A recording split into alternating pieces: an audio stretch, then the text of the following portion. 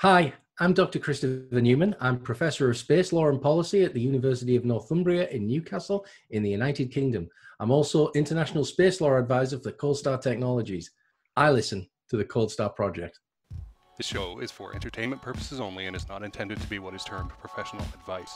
The Cold Star Project is proudly presented by the Operational Excellence Society. Cold Star Tech is a supporter of the OPEX Society, and Jason Canigan is a member of its board of advisors. Talk with us at Cold Star Tech to find out more about the OPEX Society and what we can achieve together in your organization, or just visit opexsociety.org. Thanks for joining us for today's show.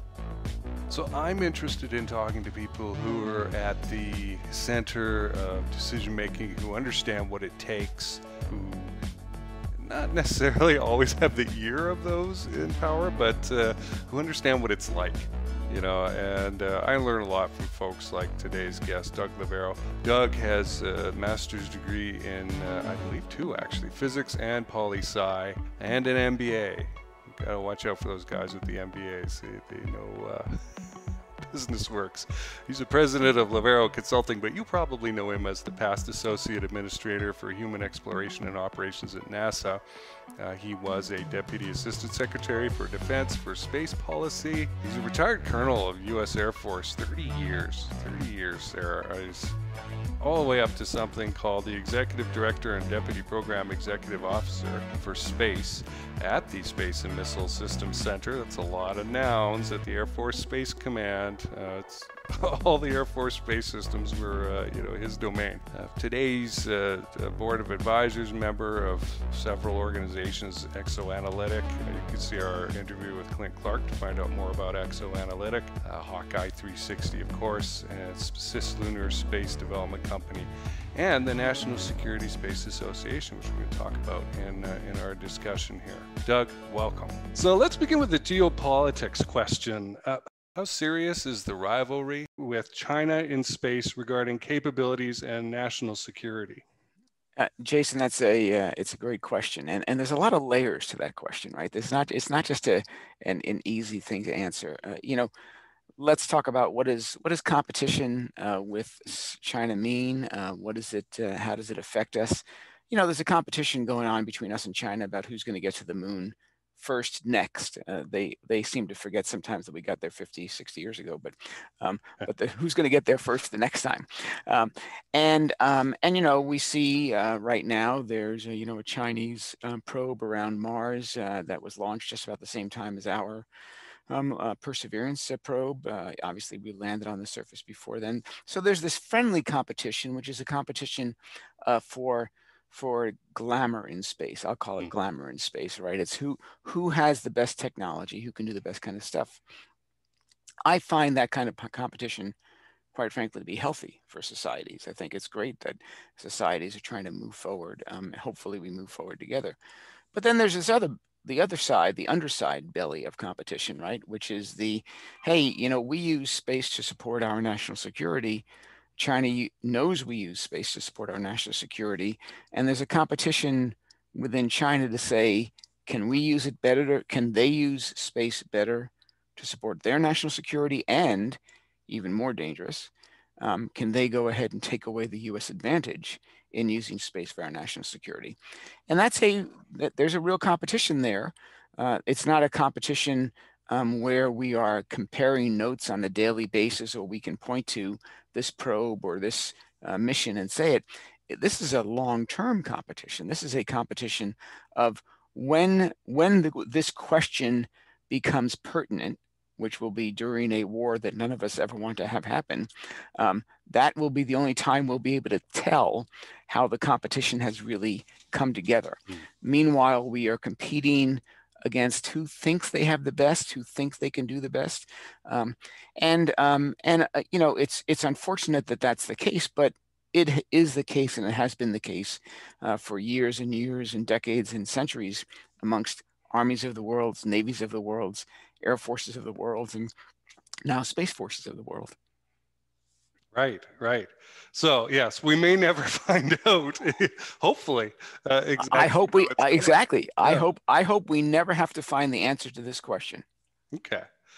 go back to the Cold War with the United States and the USSR. You know, the policy of containment.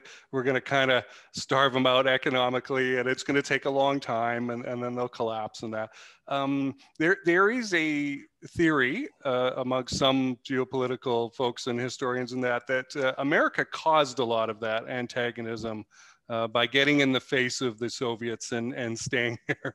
You know, being belligerent, etc. That is there any lesson for you to be taken away from that Cold War rivalry? For example, if we were interested a little more in possible cooperation with China than we were with the USSR, do you think that's going to make any difference at all? Yeah, this is a really deep geopolitical question, Jason. This is one of those things where we need to go to the Harvard Kennedy School and ask the China experts there this question. Here's an interesting view of this. What I would consider informed but not learned historical view of the world. Okay. There's only ever really one country that is the biggest or most powerful or richest country in the world at any one time. And everybody else wants to be that country. And whether that's the Rome and during the Roman Empire, or England during the 1800s, or what Germany wanted to be, or, there's this, and Paul Kennedy wrote a very good book on this called The Rise and Fall of Great Nations. You may be familiar with the book, actually attributing a lot of the rise and fall to financial systems and how secure the financial systems are. But it's more than that. It's a body of laws. It's raw materials. It's knowledge. It's education. It's a whole bunch of things that contribute to that. China is a competitor with the United States because we are both near the top of that fight. And we compete for dollars, resources, world attention, world influence. We compete for all of those things. That's not exactly the same as it was during the Cold War. And the Cold War was a little bit different. We had what we viewed as a hostile nation that wanted to rule other nations. Whether we were right or wrong, it doesn't really matter. But what our view was, we had a hostile nations that wanted to aggressively take over other nations, and we felt like we needed to contain them. If you look during the Cold War, we didn't have huge economic interaction with the Soviet Union. In fact, we had almost none. In fact, we prevented it, right? You either dealt with the Soviet Union or you dealt with the US, but you didn't deal with both at the same time. All the client nations around the world had to make a choice. That's not at all what we see in the China example, right? I mean, we have more economic interaction with China than with just about any other nation in the world, other than Canada, your hometown, as we found that earlier, and Mexico. Those are our biggest trading partners, actually, Canada and Mexico. But otherwise, China is the biggest trading partner. And we compete for world markets. We compete for world resources. So the dynamics of this competition are very different.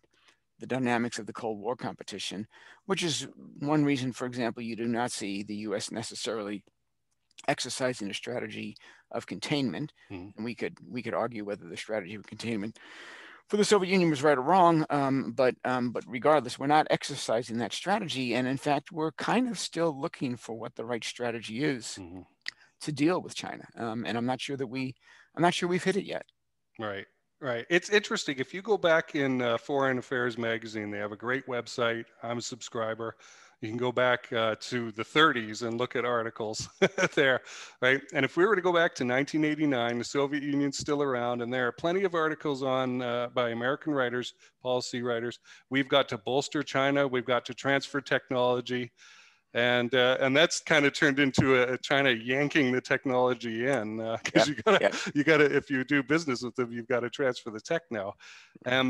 So and there's a lot of comparison between Britain and Germany around 1900, right? With China and America, who were also great trading partners and didn't, at least up to 1914, didn't hate each other. Right. They were going to each other's naval bases and partying and having a good time in that.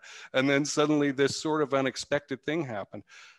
I wonder, kind of a difference between the Germans and the British and the Americans and the Chinese is the potential difference in values. I feel that there's a lot more similarity in values in the first pair than the second here.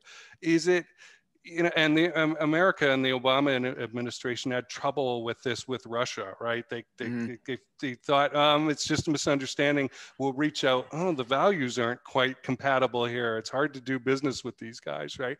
Do you think that there is common ground to be found on the values between China and the U.S.? You know, it's a very interesting topic. We sitting outside of Europe look at the UK and Germany, and we say, well, they're both Western European countries. They must share values. But if you know a lot of folks from the UK and a lot of folks from Germany, they're all fine people, but they don't always have the same outlook on life, right? And outlook on life is what determines values. I don't want to say they don't share values, because obviously they do these days. At the most base level, human beings' values come from survival instincts, needs of the family, economic security, those kind of things. That's where our values come from. Then our philosophical thinking sends us down different paths about what's the best way to secure those values. In our Western European philosophy, the writings of Locke and all the Western scholars, we felt liberty and democracy and freedom and a economic system known as capitalism. Although I always try to remind people that capitalism was invented after the United States became a country, not before. It was mercantilism before that. So all of those things shaped the direction that the U.S. and Western powers took in trying to build those basic hierarchies of needs. The Chinese have a different philosophical background, but they're not chasing different needs. They're chasing the same needs with a different philosophical outlook. And you know, Xi, whether you agree with his conclusions or not, has concluded that the way China is attacking that with a more autocratic, centrally controlled, unitary approach is the superior way. It's not that he is in my mind, in my estimation, untutored estimation, very sincere that he believes that's a better way for China and for the Chinese people, and he's trying to make, you know, so.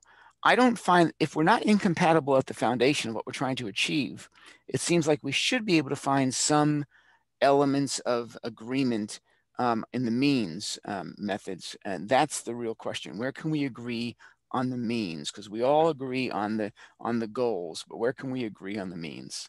Right. Right.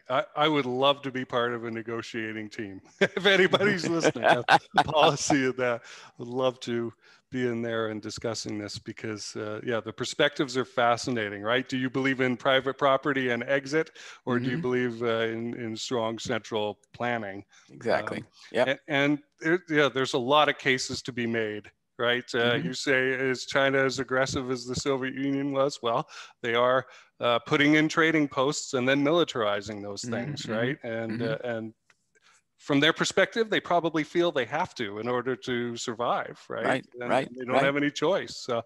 And it is amazing. The operations management guy in me is astonished at the speed at which they can build some of these facilities, bridges, houses, you know, structures, right? They just pump, there it is within a few days, right? There's a lot of capability there. So that is fascinating. Well, I appreciate you sharing with me some of the beliefs and observations that you have. That's absolute fun for me to talk about that kind of thing. Absolutely. So let's go into something I've been banging the drum on for like 2 years now. Make space boring, right? Make the commercial side of space not dull and uninteresting, but normalized, right? Where investors are not afraid to put money in. They know they're going to get an ROI. There's a known customer base for this stuff, and we just do it. And then the fun begins to be what apps or software or, you know, that level of things can we come up with. So part of your messaging when we first talked anyway was quote, and I'm looking at my screen here to make sure I get this right, to advocate for greater use of commercial capabilities and manufacturing for future DoD space and launch missions. Okay. Yep. Tell us more about what that means to you. Well, let me tell you a little bit about strategically about why I believe that is, and then what it means, and then I'll answer what it means to me. So, when I first entered the job in the Pentagon to be the deputy for space policy, the deputy assistant secretary for space policy, I actually went to that job because there was a notion within the DoD that space was under attack. It was vulnerable. It couldn't be depended upon. We couldn't compete with the Chinese specifically, and we should, in fact, get out of space and rely on the three historical terrestrial domains to do our work. And as a space advocate and a space knowledgeable individual, I found that to be a poorly structured message, and one that was based upon a lot of misunderstanding. But the one thing that was true in all of that was the fact of the matter is that the Chinese were able to go ahead and match us technologically in space over the long run, not at that time, but we could see the trajectory that they could match us financially in terms of the amount of money they would invest in it. We could not match over the long run again, that kind of thing. And so I started to think about how is it that we will go ahead and stay ahead in this chosen area of space that I work in. And I tried to look for what are the natural advantages that the U.S. brings to the table. And it goes back a little bit to those philosophical views we talked about just a couple of minutes ago. The natural advantages that the U.S. brings to the table are twofold, the two that no nation in the world has ever matched the U.S. in. One is in our entrepreneurial spirit. We have an entrepreneurial spirit and capability within the U.S. unmatched in history and currently around the world. And we have a spirit in the United States of forming alliances. The United States has more alliances than any nation in the history of the world. Now, somebody could say, well, the Roman Empire had a lot of alliances. Yeah, but they kind of attacked their way into alliances, So these are two natural strengths. And it was my belief that if we were going to stay ahead of China and continue to go ahead and be able to depend upon space for our national security needs, we needed to harness those two strengths. Now, I'll put aside the allied part of that because that's a different discussion than the one that you asked me about. So right away, that discussion leads into, okay, if entrepreneurial spirit is a critical element of us staying ahead of the Chinese, then that means I need to not only harness commercial space, I need to encourage commercial space.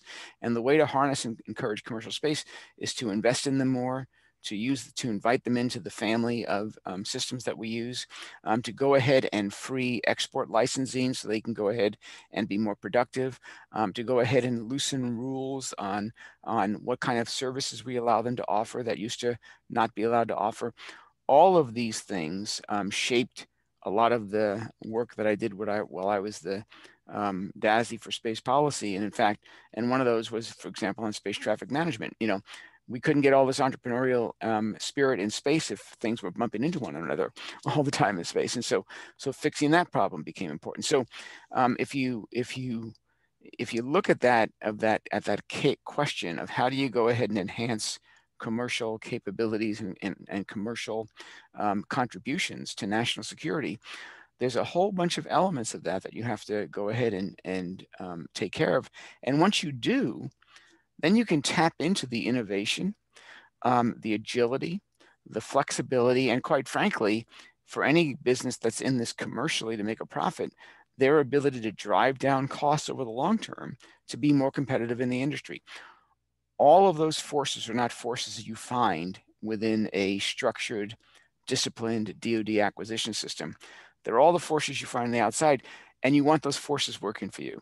So that's the whole reason why you want to reach out and attract all this commercial space capability. Okay. Now you're on the boards of several space companies.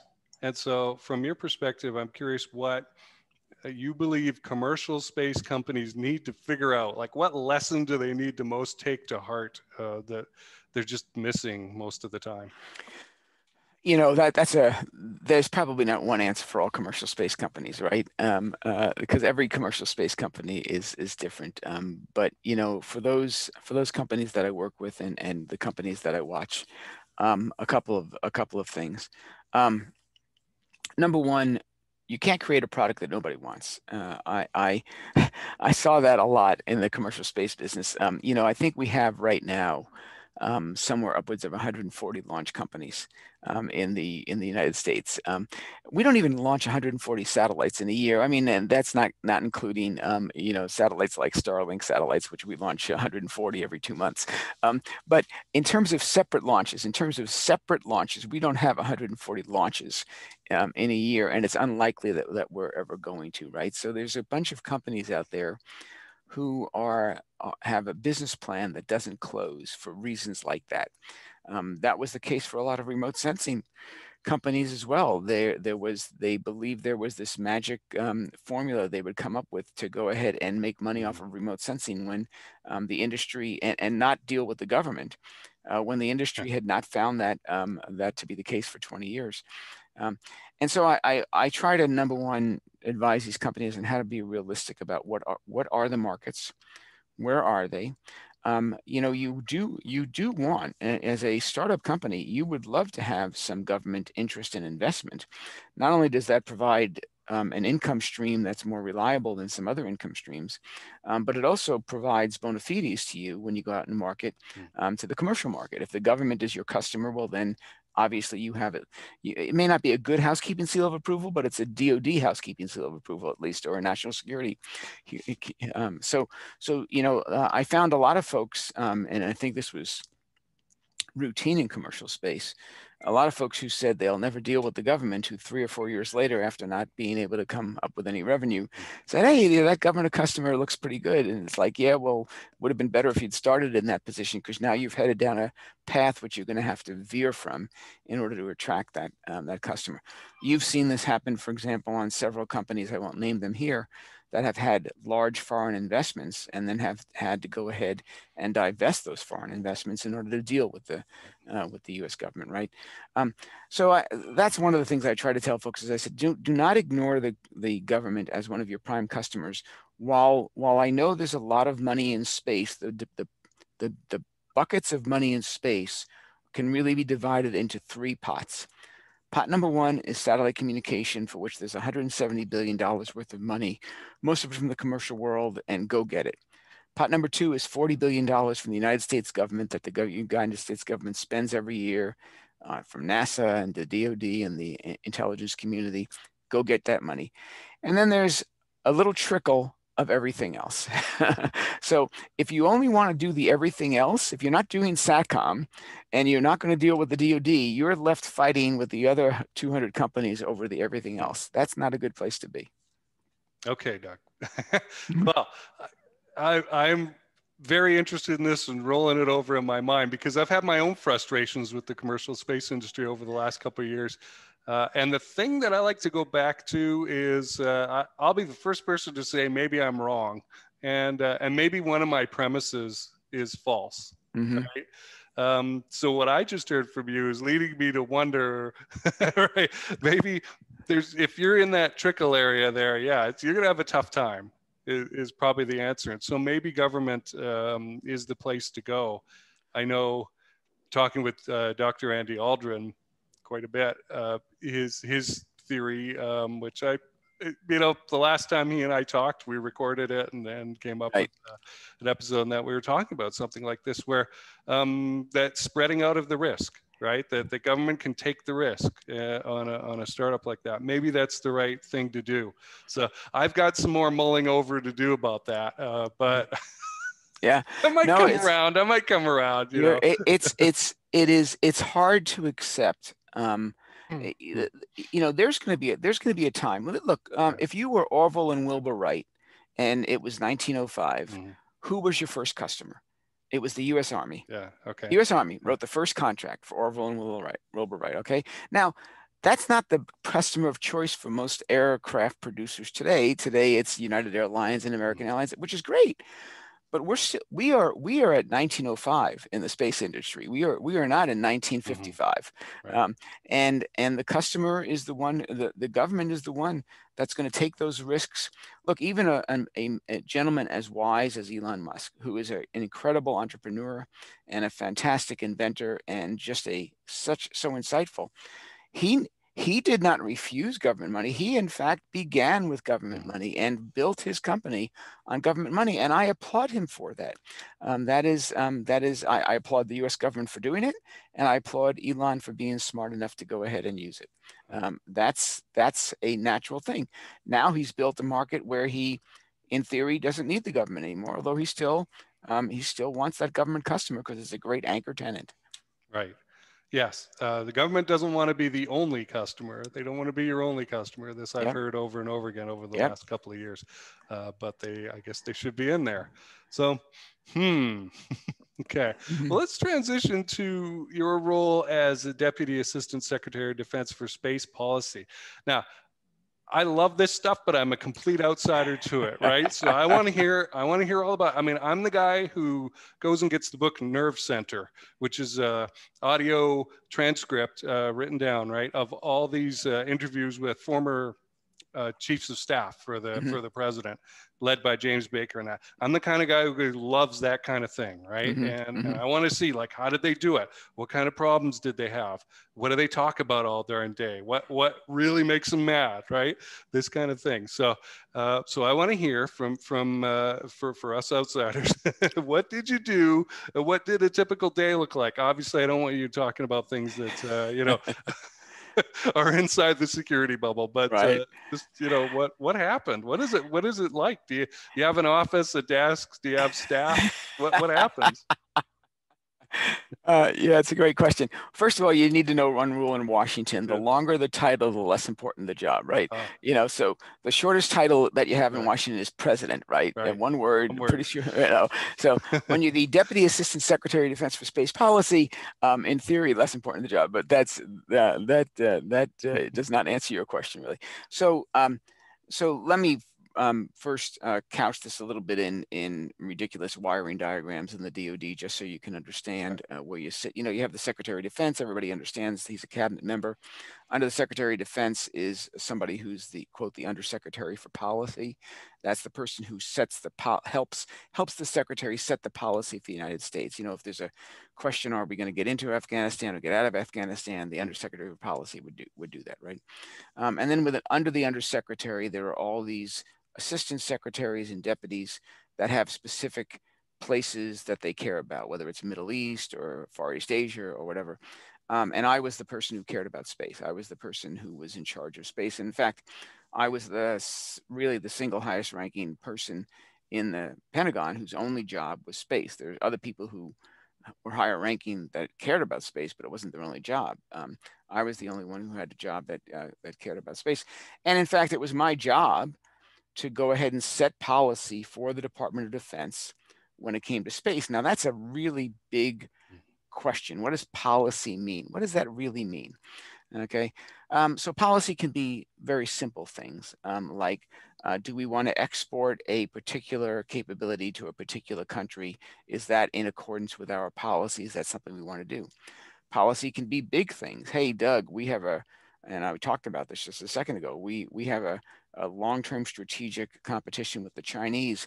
How do we set ourselves up to make sure that we go ahead and stay ahead in that competition? And I told you already sort of my conclusions about that and how I tried to push the department. And then then there's questions that happen on, you know, how do the rules of law apply to space combat, and how should we think about those, and how should we structure those? How do we build alliances? I talked about allies before, but now how do you really build alliances when a lot of the stuff you have is classified and you can't share it with allies? How much do you really want to rely on them? These are all policy questions. Policy is also dictated by what you spend. One of the things that folks always say in the Pentagon is your policy is basically your budget. And so moving the budget to go ahead and reflect those policy goals was a critical thing. The first thing I had to do when I got to the Pentagon was decide what was our policy going to be? How were we going to deal with this long-term combat? How were we going to go ahead and handle these questions? I wrote a white paper back then, which I can send you a link so you can share with the audience on resilience, and how do you create warfighting resilience in space, because nobody could agree on that. Mm. And so I said, okay, I'm going to write a paper on that. And that became the official DoD paper on how do you do that. And then once you've written the paper and you've got it signed off and everybody agrees with it, okay, now what do we need to buy in order to go ahead and execute that policy of resilience that we just had, right? So you have to get involved in the budget. And then there's the questions of things that happen outside the DoD but affect the DoD. You and I, before we started the broadcast, talked a little bit about space traffic management, for example. Well, if I really want to go ahead and have proliferated constellations of LEO satellites that actually can meet national security needs, I can't do it if there's a bunch of garbage up there. So I better figure out how I'm going to track it and eventually how I'm going to clean it up. In fact, one of the things that I regret is that we haven't figured out yet what we, the US, are going to do in terms of cleaning up garbage. That we can talk about that later if you want. And then, you know, so all of these are policy questions, and it was my job to either answer the questions or, more usually, to figure out what the questions were and then answer the questions. And of course, not alone. Nothing in the Pentagon happens alone. You have all of the folks who work within the Pentagon who have a piece of space, not as their full-time job, as their part-time job, and you need to go ahead and have the discussions with them and figure out where they sit and come to either a compromise or a new way of thinking or whatever it is. So all of those are the kinds of things you do every day. And to answer your question, what do you do every day? Well, you got in at your office, you looked at the 100 emails that have happened overnight and decided that you can't get any of them done. The White House calls and said, hey, we need you over here for a meeting this afternoon, which happens more often than you want, and your entire calendar is blown out of the water. And yes, what I had going for me, the biggest thing I had going for me was I had a staff of the 17 of the sharpest people you've ever seen, who their only care in the world was to get things done. We were the drama-free office because our folks were so busy. We didn't have time for interpersonal drama because we had folks who really cared about getting things done. And I'm very proud of that team because they got a lot of things done. Nice. Well, I'd love to hear more about them, maybe off camera. Yeah, absolutely. Linked up with a couple of them. That'd be really neat. I've really enjoyed meeting folks in and out of the military, folks who have retired and moved on to defense contracting roles or something like that. And as well as young people, because they're going to be the executives of tomorrow, a lot of them, right? It's been a great couple of years to learn about them. So there are two 3-stars in the Space Force right now. General Bill Aquari and General Salty Saltzman. Both of them were students of my wife at ROTC many years ago. So you know, it's so yes, these young kids do grow up, and they need good mentors, and they need good and they need a good sight picture on what's important. There's a good rifle technology thing there. Did you get into electronic warfare at all? I have been working in space electronic warfare for many decades. Okay. I kind of figured, like, if I go up to the list of things that you were involved in with the Air Force Space Systems, I kind of thought maybe, because I think back, in space, you can't hide things, but you can disguise them, right? You could change the energy and velocities and things like that, maybe make them look like something else. I go back to something like the Battle of Jutland, where you've got two fleets coming at each other, and the technology level they've got to see each other is maybe an airplane or a Zeppelin or something like that. And the radios aren't that great. They're signaling with flags. The airplane pilot has to go back and report. He can't just get on the radio and say anything like that, right? And so, and then I transfer that to, well, wow, what would a battle in space look like today, right? I was reading R.V. Jones's book, The Most Secret War, and he brought up a concept that one of the military folks that he was talking to, and this is like England in the late 30s for our listeners, he said this military guy told him, it was probably an admiral, the problem of two ships coming to identify one another could never actually be solved with a signal or something, because there might always be interference or a problem or something like that. And I've been rolling that over in my head ever since. So, you know, it's kind of neat. Maybe we'll talk about that some other time. Sure. About EW, because I saw a talk. I listened to and watch a lot of presentations, Dole Institute stuff Folks, there was a Deputy Secretary for Electronic Warfare 2016 who's gone on to private life and works for a corporation. And I haven't been able to get in touch with him, which is too bad, because I'd love to talk to him. The speech he gave from that perspective in 2016 was that we were 20 years behind in electronic warfare. Do you feel that we've caught up at all? Well, where the rest of the world is in electronic warfare isn't my specialty. The U.S. has some pretty sophisticated electronic warfare capabilities. I'll leave it there. Yeah. Okay. I will comment. That I have an old friend, one of the best space engineers that I've ever worked with. And he always used to like to say this very simple thing. There are two things that keep spacecraft in space: gravity and basically RF energy communications. Without those two things, there is no space mission. Right. Gravity, we have never figured out how to go ahead and turn off. So that one's not bad. So RF emissions is the second piece of this, and it's critically important for every space mission. Right. And anybody wanting to hear about the history of that should go to YouTube and look for Steve Blank's Secret History of Silicon Valley. He's got video presentations about it, and he's got a multi-hundred slide PowerPoint. If you're interested, it's fascinating stuff about Microwave Valley, which became Silicon Valley. Exactly. Again, another thing, another area of interest that I just love learning more about. Okay, I want to move to maybe a kind of a what can listeners do kind of area here. Let's begin with the manned spaceflight role at NASA. And folks, I connected with Doug before he got the manned spaceflight job, and he was going to be a guest on the show early on. Like, he might have been my first 10 guests or something like that. And then he couldn't do it. So, this is really coming back full circle to that. Was there a biggest surprise in your experience there? I had of course worked with NASA many times when I was in the DoD and in the National Reconnaissance Office and in the Pentagon. I obviously had many acquaintances with NASA. I knew several NASA administrators, but obviously I never worked inside NASA, in the belly of that beast, right? And it was interesting. First of all, just an incredible organization, as everybody kind of knows. NASA's an incredible organization, but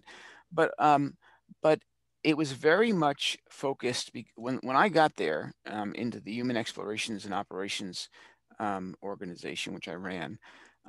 It was more focused on the operational side of how do you do space, rather than I would call the research, development, and engineering side of how do you do space. And I was surprised at that. I was surprised that they, in the DoD, we have separate organizations that do research and development and then do operations and maintenance, right? They're two separate organizations, and they have very different characters. And what had happened at NASA is, because for so long they had moved away from development, the last major development they really did inside NASA was the space shuttle back in the 80s, and moved into operations. They had developed an operational mindset within NASA, which is critically important, by the way. If you don't want people to die, you better have a good operational mindset. Okay, but because of that, there you go. But because of that, had sort of lost track of how do you do really cutting edge research and development. Now, by the way, that's different than, there's these tribes within NASA, right? There's the Science Mission Directorate, which was a peer directorate next to me, which all they did was development, right? Every space mission they did was a one-off space mission. So they had innovators and scientists and everything else like there. The people who worked for me in human exploration operations were more of those operators. It's like, let's launch this rocket tomorrow, and we're going to launch that same rocket a month from now, and we're going to launch the same rocket a month from now, and we need to make sure that there's enough water on the space station, all those other kind of things. And we were now trying to take that organization, which had developed that character really over the last 20 to 25 years of being mostly operators, and trying to change them back into a development organization. So what I found, and it isn't that they weren't capable of it, they were perfectly capable of it, but they were unpracticed in it. And that to me was the biggest surprise, to realize that the character of the organization had changed from this cutting edge development organization that we all believe NASA was, to this more day-to-day operations organization. And I think that's actually a little bit, that's a little bit of a regret from NASA, is when they mix these two together, when they mix the human explorations research and development work together with the operations work, and they ended up with a more operational than research and development organization, that really hampered their ability to innovate. Now, it's made up for the fact that they can go to a lot of commercial space companies and ask for that innovation. But that's not the same thing as having your government workforce being the innovators and really doing the cutting edge stuff. That's a little bit, that's a different position to be in.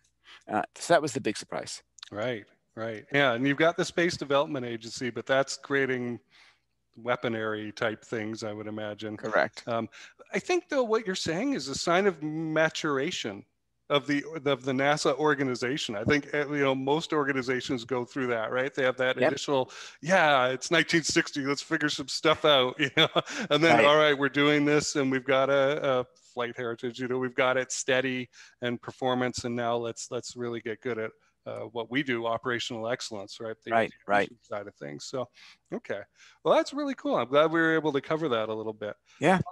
You're on the board of the National Security Space Association, and I had some fun clicking around in there and learning about it. Can you tell us a little bit about the goals, values, purpose of that thing, and how being a member could enhance, not only the United States of America, but one's career? Sure. So the way that the National Security Space Association got started was myself and another gentleman who's just a fantastic individual. Named Steve Jakes.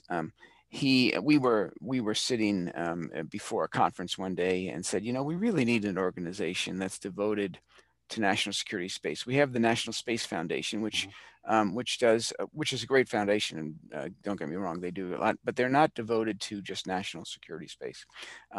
They spend just as much time doing civil space and commercial space and all those other kind of things, and they're not focused on the national security customer. And this kind of goes back to your question earlier about where does commercial fit in and how do we leverage it. We felt like we needed to give industry a voice in national security space that they didn't have directly. You had the National Defense Industrial Association, you had Air Force or Armed Forces Communication Electronics Association, you had all these other associations, which, like my job as being the DASI for space policy, they did space part-time, but they didn't do space full-time, okay? And we said, we want an organization where companies can come together and can focus specifically on the national security space market, and we can help get them the information they need. They can help feed that information back to government. So, for example, we have at the NSSA, we have a gentleman who runs our studies and analysis shop called the Moorman Center, after General Tom Moorman, who was just a great individual. Passed away recently, but we write policy papers out of there, not to lobby Congress. We're not a lobbying organization, but just to write policy papers for the government, for folks to listen to. We wrote a big policy paper on the existence of the Space Force before the Space Force came into existence, about how we believed as an association we needed to have a Space Force. In fact, I think we were the only association that came out and said that, and nobody else would go ahead and do that. So there's a need for we believed there was a need for an organization where companies could come together, get one-on-one conversations with space leaders. We have a series of both unclassified and classified webinars. The classified ones do not happen over Zoom; they happen over the appropriate mechanisms, where people can talk directly to decision makers and hear what they're thinking. So we provide a venue for companies to go ahead and interface with government in a way that really doesn't exist elsewhere. That's really where it is. Now, we're not an individual member organization. We don't have individuals coming and joining the organization. It's companies, and it's from the big Lockheed Martins and Northrop Grumman's of the world to the smallest startup and everywhere in between, to go ahead and get that access and advocacy that we think really could help the industry, help the DoD. Okay. Well, awesome. And it's not a ridiculous fee either, especially as an individual. I had to look at that. There you go. All right. I'll link to that below, folks, in the description. All right. Well, let's finish up with this, Doug. For people new to space careers, so you're an engineer or something, and you're real excited, and you're about to graduate, and that, what do you recommend that they do to get started on today to make the most out of their time and their impact? Mm-hmm. I mentor a lot of students coming out of college to help them answer exactly that question. Talk to one of them who works for me. There you go. Exactly. Well, there you go. Yep. And the first thing I actually ask them is, what are their life goals, and what do they want to do, and what makes them excited, right? Because I'm a person who believes that if your job doesn't keep you excited, then you're not going to like your job. So it's not certainly a one size fit all question, but here's sort of the basis that I try to tell people. Number one, don't plot out your entire life course, because you'll get it wrong. Okay. Don't try to do it. Go find some place where you will learn something new that you didn't learn in college, and that you will get to exercise the skills you had in college against something that you enjoy. Go someplace like that. That might be a policy job. That might be an engineering job. That may be a business development job. That may be a financial. Go find someplace, but make sure wherever you go, it's stretching you. Some people, when they enter the career field, they don't want to go ahead and enter a place where they think they do not have the skills to succeed. Well, let me tell everybody who's listening, coming out of college, you will never have the skills you need to succeed in any job in the workplace. You're gonna learn those skills on the job, and find the job that stretches you, that forces you to learn, and apply yourself to it in at least enough time to actually get those skills. And when you do that, and there's what's so great today in space, there's so many places to go, right? Maybe 40 years ago, there were only, you had to go to 2 or 3 companies in the world, and that was it. That's all you could do. Now there's so many places to go. You can go to the small startup over here, the entrepreneurial space company like SpaceX or Blue Origin over here, the tried but true Lockheed Martins and Northrop Grummans and Boeings of the world, right? There's so many places to go do this. Find the one that interests you, find the job that is going to stretch you the most, go attack that, put your all into it, learn from it, and then use that as the springboard for the next job. And what I always try to tell people, and I said this earlier, don't have that plan, don't have the map, but do have a goal. Have a goal in mind.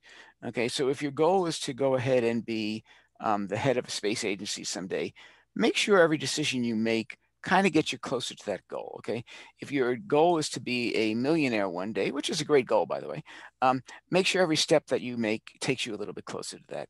If you have the goal as your guide star, you will make good decisions about your career throughout.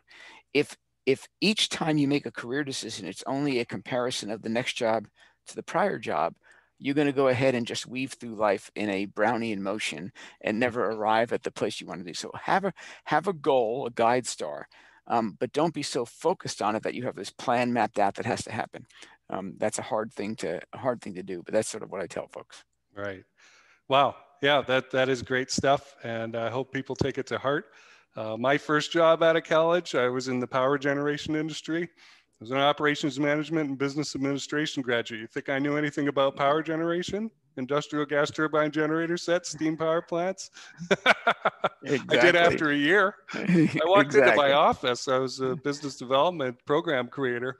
My boss showed me 6 empty binders on the shelves. They had like warranty, terms and conditions, cost, price, equipment specs. He was like, these are all empty. Your job's to fill them up. I sure had to learn real fast. And, it's 20, 25 years later now. And I've forgotten a lot of those technical things, but I could probably relearn them again in a hurry if I had to. And that experience, setting up a program early on, I was like 22, 23 years old. It's really stuck with me. So it really teaches you how to think. The thing that people find, the thing that sometimes people find when they get out of college and get into their jobs is there's no answer key in the back of the book. It's like you figure it out. Yeah. Exactly.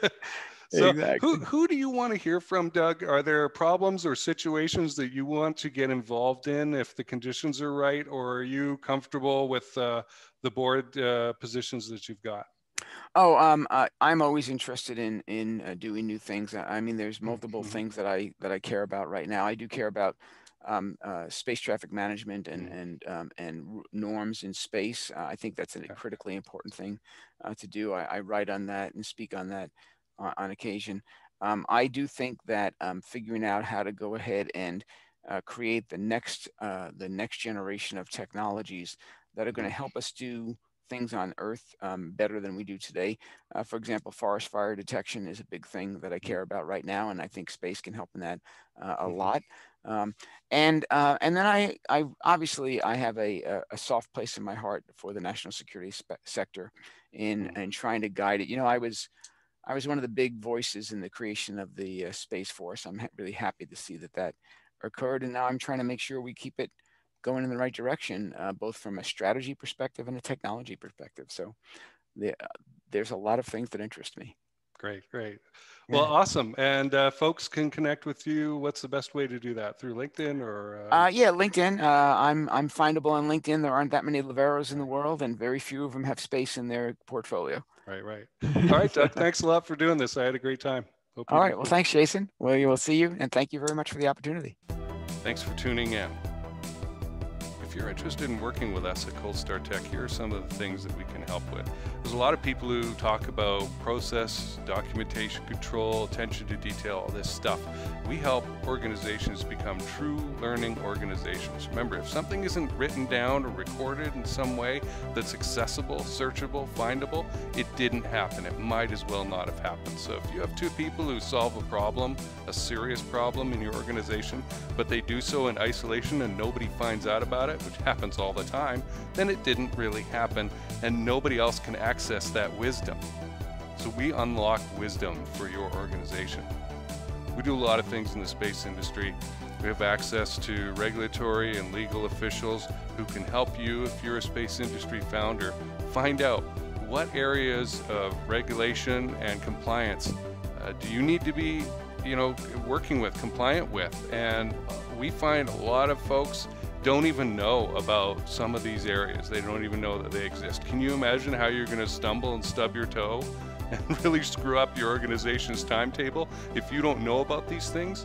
So come and talk to us. We've got great relationships with the right people, especially in the United States and in England, and we'll be able to help you with that.